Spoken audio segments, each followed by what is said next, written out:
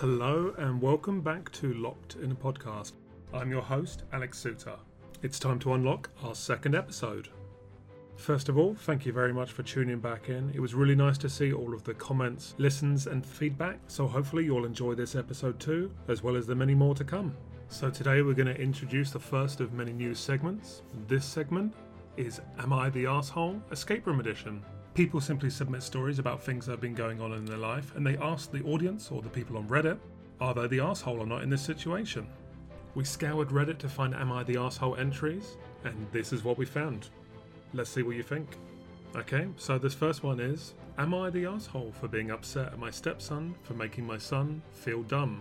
Already, I'm having questions, but we'll see where this goes. So I've been L's, 16 male, stepfather for 3 years. He's extremely smart, he goes to college already. I also have a 17-year-old son, which I'll call Z. We all like going to the escape room, so that's how we usually spend our time together. The thing is that L finds the clues and realises everything with 10-15 minutes max, before we even get to look around the room. I don't really mind, but I can tell that my son gets really upset. So I talked to L a few months ago, and now he slows down a bit and lets him find some of the clues. A week ago we planned to go to another escape room. L didn't want to come because he was supposed to hang out with his friends, but we found some cigarettes in his room and is temporarily grounded, so he couldn't hang out with them. He was pretty upset about it. We were in the room and around 5 minutes passed. L was just sitting there looking bored. He huffed and told Z that he had already picked the clue up like 4 times. We couldn't figure out what it was. L got up, solved it and told Z that it was the most basic clue he had ever seen. Z was really upset by it. We left soon and I told L that it was shitty to make his stepbrother feel dumb. He said he didn't care and wanted to go home. He said that maybe we shouldn't force him to hang out with us and he won't make us feel any kind of way. I kind of yelled at him that he was being disrespectful. He said he didn't care. My wife thinks that I should apologise for yelling and the whole situation is stupid in general.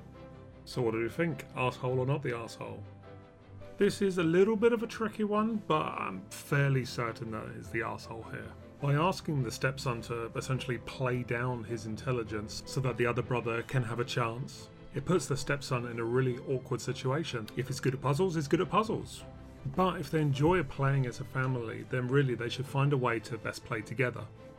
In this particular situation, the stepson tried to just keep quiet and stay back, but unfortunately, when the family weren't able to actually solve the puzzles, he stepped in, and then that's when the extra drama happened. So I think I'll go for final verdict now. Ultimately, the stepfather is choosing to make one brother happy rather than the other. Should really find better ways to make both of them happy. I reckon so anyway. What do you guys think? Okay, so that's 1 down and 1 to go. This one is simply titled, Am I the Arsehole? Escape Room Edition. Here we go. The user writes, God, this is such a first world problem, but I feel really stuck on what to do. I'm visiting with the in-laws this week, who are your pretty typical in-laws. They're obnoxious, loud, pushy. They're not bad people, but I get really tired of being around them very quickly. His parents always want to do escape rooms every time we're together, which isn't too often as we live far away from them. But the last time we did one, I had it. His mum shushed me even when I wasn't even speaking. She took objects right out of my hands and got mad at me and the others during the entire experience. Afterwards I made it clear I did not enjoy the experience and I really didn't want to do it again. When we came home this time, someone suggested we all do another one, and everyone kind of mumbled and looked at me like, we can't. She doesn't want to. Which I didn't. Well, she just texted my fiance and said she wants to do one tomorrow night. So I'm stuck. I could either just say I'll sit this one out, but I know they'll say, then we won't do it. Or I could suggest I go but sit outside and read. I love reading. Or I can just suck it up and just not participate. I'd really just be a warm body in the room, but at least everyone else would go to do it. I told my fiance all of this and he completely understands but isn't sure which way I should go. So, am I the arsehole if I just say I don't want to go? Okay, so that's the end of that one. What do we think? In ways this is a little bit similar to the other one about where different groups have different dynamics when they're playing escape rooms, and sometimes, unfortunately, if people clash a little bit, it can go a little bit sour in an escape room, which is why it's always really good to kind of choose who you're playing with. Really looking at the bare bones of this person is an adult. ultimately, if they don't want to go do something, they don't have to do something. However, obviously there is social obligations as to whether they should or shouldn't, especially when there's family concern. But if they're made to feel completely unwelcome and really not enjoying the experience, then really they might be seen as an asshole by the in-laws, but they don't have to go, and I would say not the asshole, and that they can simply stay home if they want to. The fact that this person is deliberating about it shows that they actually care about the family and what they might think. So it's clear there's been some consideration into their feelings, but they also need to consider their own feelings. So, not the arsehole. I hope you enjoyed that little segment. Hopefully we'll be able to find some more on the web and see what you think. It's time to head on to our next segment. Now, obviously escape rooms are all about the rooms, their design, and how awesome they are to experience. However, escape rooms have an unsung hero that needs to be talked about. That is, of course, Games Masters. Games Masters are integral to the experience to make sure that the customers have a good time. Now, it's often been said that a bad Game Master can make a great game terrible. However, a great Game Master can make even an average game a great experience. So as much as you don't see them for that long, they make the magic happen. So, what does a Game Master do? Well, first of all, there's preparation. A Game Master's preparation starts well before the players arrive. They must familiarise themselves with the theme, setting and story of the escape room, as well as the puzzles and clues. They must also understand the flow of the room and be able to anticipate any potential issues that may arise during the game. This preparation allows the Games Master to effectively guide the players through the experience and provide the best possible experience. So, talk more about the role of the Games Master. The Games Master is the person responsible for overseeing the escape room experience and ensuring that everything runs smoothly. They are the ones who introduce the players to the room, give them the rules, and help them get started, but their role goes far beyond that. They are also the ones who monitor the progress of the players, offer hints and clues, and ensure that everyone has a good time. One of the key things for Games Masters is the importance of customer service. So being a Games Master requires excellent customer service skills, of course. Players come to escape rooms to have fun, and it's the Games Master's job to make sure that they have a positive experience. This means being friendly, approachable, and able to handle any questions or concerns that they may have. It also means being able to read the room and gauge the mood of the players, adjusting their style as needed to ensure everyone is having a good time. Another important thing to take note of is Game Master's problem-solving skills. So escape rooms require players to think creatively, solve puzzles, think outside the box. Games Masters must also have strong problem-solving skills, as they often need to troubleshoot any issues that may arise during the game. This might mean fixing a technical glitch, resetting a puzzle, or coming up with a solution to a tricky problem that the players are struggling with. And of course, with problem-solving also comes adaptability.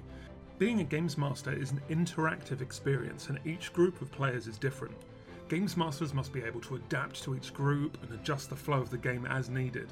This might mean giving extra hints to a struggling group, or maybe keeping an eye on a group where one of the team members feels that it's a good idea to pick locks, which may then interrupt the game flow.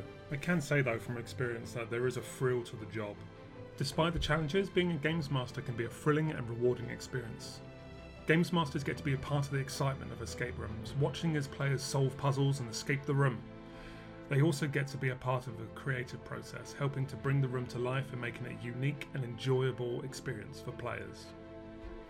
One thing that I always love to see from our Games Masters is the crazy characters that they come up with. They really put themselves into the role, and it only enhances the gameplay and the experience for the customers. Plus it's fun for them too. So now it's time for a little bit of Q&A. We put out to our listeners to ask us some questions, and so here we go. Question number 1 is, what are some common mistakes that designers make when creating puzzles, and how can these be avoided? This is a great question. There's a few things I could probably say. So one thing would be overcomplicating puzzles. Puzzles that are too difficult or complicated can just lead to frustration and slow down for the flow of the game, and ultimately just affect the whole experience.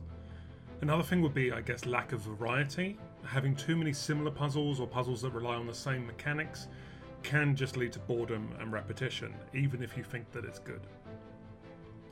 Another one would be poor clues. Maybe poorly written or vague clues can make puzzles difficult to solve, leading to just frustration and slowdown again. Another thing would be unbalanced difficulty. Having some puzzles that are too easy or too difficult can really disrupt the balance of the game.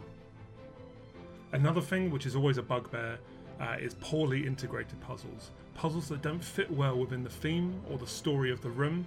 It can really detract from the overall experience. And probably to avoid these mistakes, designers should really make sure that they test puzzles with a diverse group of players to get feedback on the difficulty level and accessibility. Another thing would be to make sure to include a variety of puzzle types and mechanics to keep players engaged. Maybe make a little breakdown of what types of actual puzzles you have in the room, not just the puzzles themselves, and make sure to see if there's one type of puzzle that you're missing. Maybe that could be the one that makes your room even better. Another thing is you've got to make sure to write clear and concise clues that lead players in the right direction. You never want a red herring, as it can only detract from the experience. Another thing would be to regularly reassess the difficulty of each puzzle to ensure a balanced experience for all players. Now, over time, we make sure to keep an eye on our success rates, and not only that, find the puzzles that people are getting stuck with. Just because you've released the room, it doesn't mean that you stop changing the puzzles. A room constantly evolves over time, and we've got rooms that have been with us for 7 years, and even now still there's tweaks and changes as we see that people play things in different ways, or we just simply have ideas for new puzzles to replace some of the older ones to keep it a little bit more fresh. It's really important to make sure that you integrate the puzzles into the theme and the story of the room to create a more immersive experience. If you have players questioning why the hell is this here, then that immersion that you've been trying to create for your experience can unfortunately be broken. Okay, so our next question is, how do you make escape rooms accessible to players of different skill levels or ages? So this is a little bit of a tricky one, and it's always something that can be a little bit difficult to balance, but we get there in the end. So to make it accessible for different skill levels and ages, it requires careful consideration of multiple factors, I guess. I think one of the factors is potentially offering multiple levels of difficulty.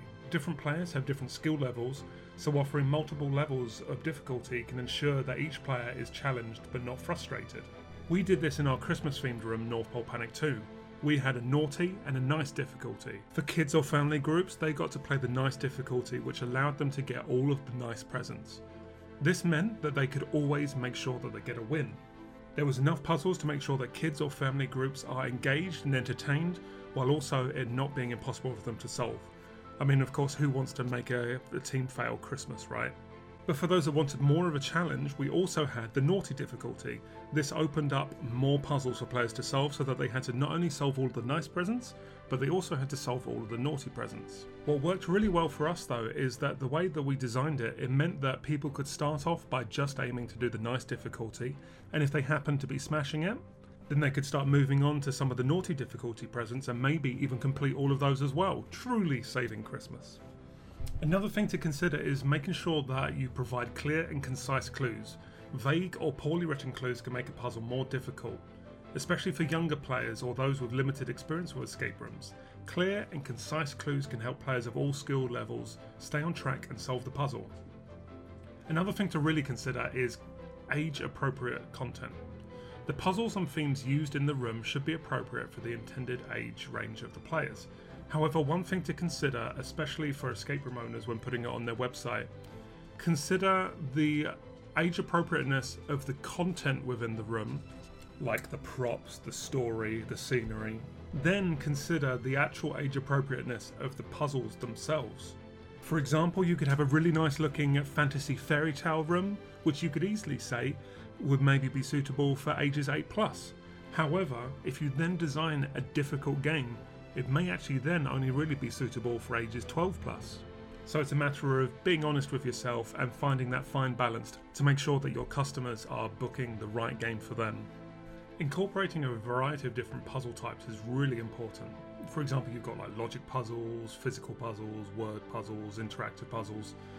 This can ensure that there's something for players of all skill levels. It also means that because generally the groups have different skill sets, is that it means that someone in that group will have something that really suits them and makes them really feel like they've got a win when they solve that puzzle. An important thing is to make the room accessible for all abilities. So when designing or creating escape rooms, you have to consider the accessibility for players with physical disabilities or special needs, and ensure that the room is accessible and accommodating for as many players as possible. Now with escape rooms, this can be quite tricky, having hidden spaces where people might need to crawl through that automatically eliminates some players from being able to engage or even play the experience. And while it's not always possible for every single room, you need to make sure that you consider the possibilities of how you can do it, different workarounds that ensure that people can still play. One of the things that we ensure to do is on our website we actually have an accessibility page. The accessibility page breaks down at different types of accessibility and what rooms are suitable for what people. This allows people to really get an open and honest view of exactly what would be suitable for them. So I think we'll head on to our final question now, which is, what trends do you see emerging in the world of escape rooms and puzzle design, and what are you most excited to explore in your future designs? What we now know is escape rooms is constantly evolving, but there are a few different subsections that we're definitely going to see a lot more of in the future. Virtual reality is one of the big ones that we keep on seeing. The use of virtual reality technology is becoming increasingly popular in escape rooms, allowing players to fully immerse themselves in the game. It also allows some companies to be able to have completely ridiculous, immersive, real lifelike adventures, but in a much smaller space. Interactive storytelling is another thing that I think will get more and more popular. There's a trend towards incorporating more narrative elements into escape rooms, creating an experience that feels more like an interactive story. So we may start seeing this more on a larger scale, maybe less puzzle content, and more just people going through their own movie and their own experience. Not everyone likes puzzles, so of course this type of interactive storytelling may be much more appealing to more people. Of course, technology is something that's going to be incorporated even more. People will be able to use their smartphones, touchscreens, and even augmented reality while playing a room. This is already happening and it's really exciting to see. One big thing that I can see that's going to be coming up even more is escape room experiences that are based on popular franchises, books, movies, and more. It's becoming more and more popular and it allows people to immerse themselves in their favourite worlds. Now obviously some escape rooms do this without the actual IP. However, I think more and more actual licensed escape room experiences will be coming and it's going to be great to see. Something that was great to see recently is I saw that over in Bristol, the company Locked in a Room opened a Wallace and Gromit escape room. It's not something that I ever would have expected to see coming from an escape room, however, I will 100% be going out to play that. Sounds great. Other companies across the UK and even the world have also incorporated other big franchises like Saw, Doctor Who, Evil Dead, and even Tomb Raider. Funnily enough, speaking of Tomb Raider, back in the day we were actually approached by a combination project between Google and Warner Brothers. We even got to visit the fancy Google HQ up in London. Unfortunately, we didn't quite get the gig, but to be honest, it was an honour just to be in the running. However, we are glad that our comrades over at Clockwork Dog managed to secure the deal, and they put on an absolutely fantastic experience for the Tomb Raider pop-up. So for the final bit of that question, it was about some of the things that I'm excited to explore in my future designs. One of the things that I'm really interested and keen on is the interactive storytelling elements that you see in theme parks. One of our greatest inspirations for storytelling and set design is the Efteling theme park in the Netherlands. If you haven't been, I highly recommend you go. Their approach to whimsical storytelling is so different from the likes of Disneyland. In our future rooms, I want to really be able to tell stories while also people feeling like they're actually part of that story and make a difference. Thank you once again for tuning in to the second episode of Locked in a Podcast. Make sure to follow, share, like, and all that jazz. It helps spread the word. So, the next episode will be a special one, a post-mortem of Dinoland. Dinoland was our largest experience ever, which sadly closed due to the pandemic. I'll be talking in depth about never before heard insights and behind the scenes about its origins, creation, and construction. Thanks for listening, and until next time, just remember, don't panic.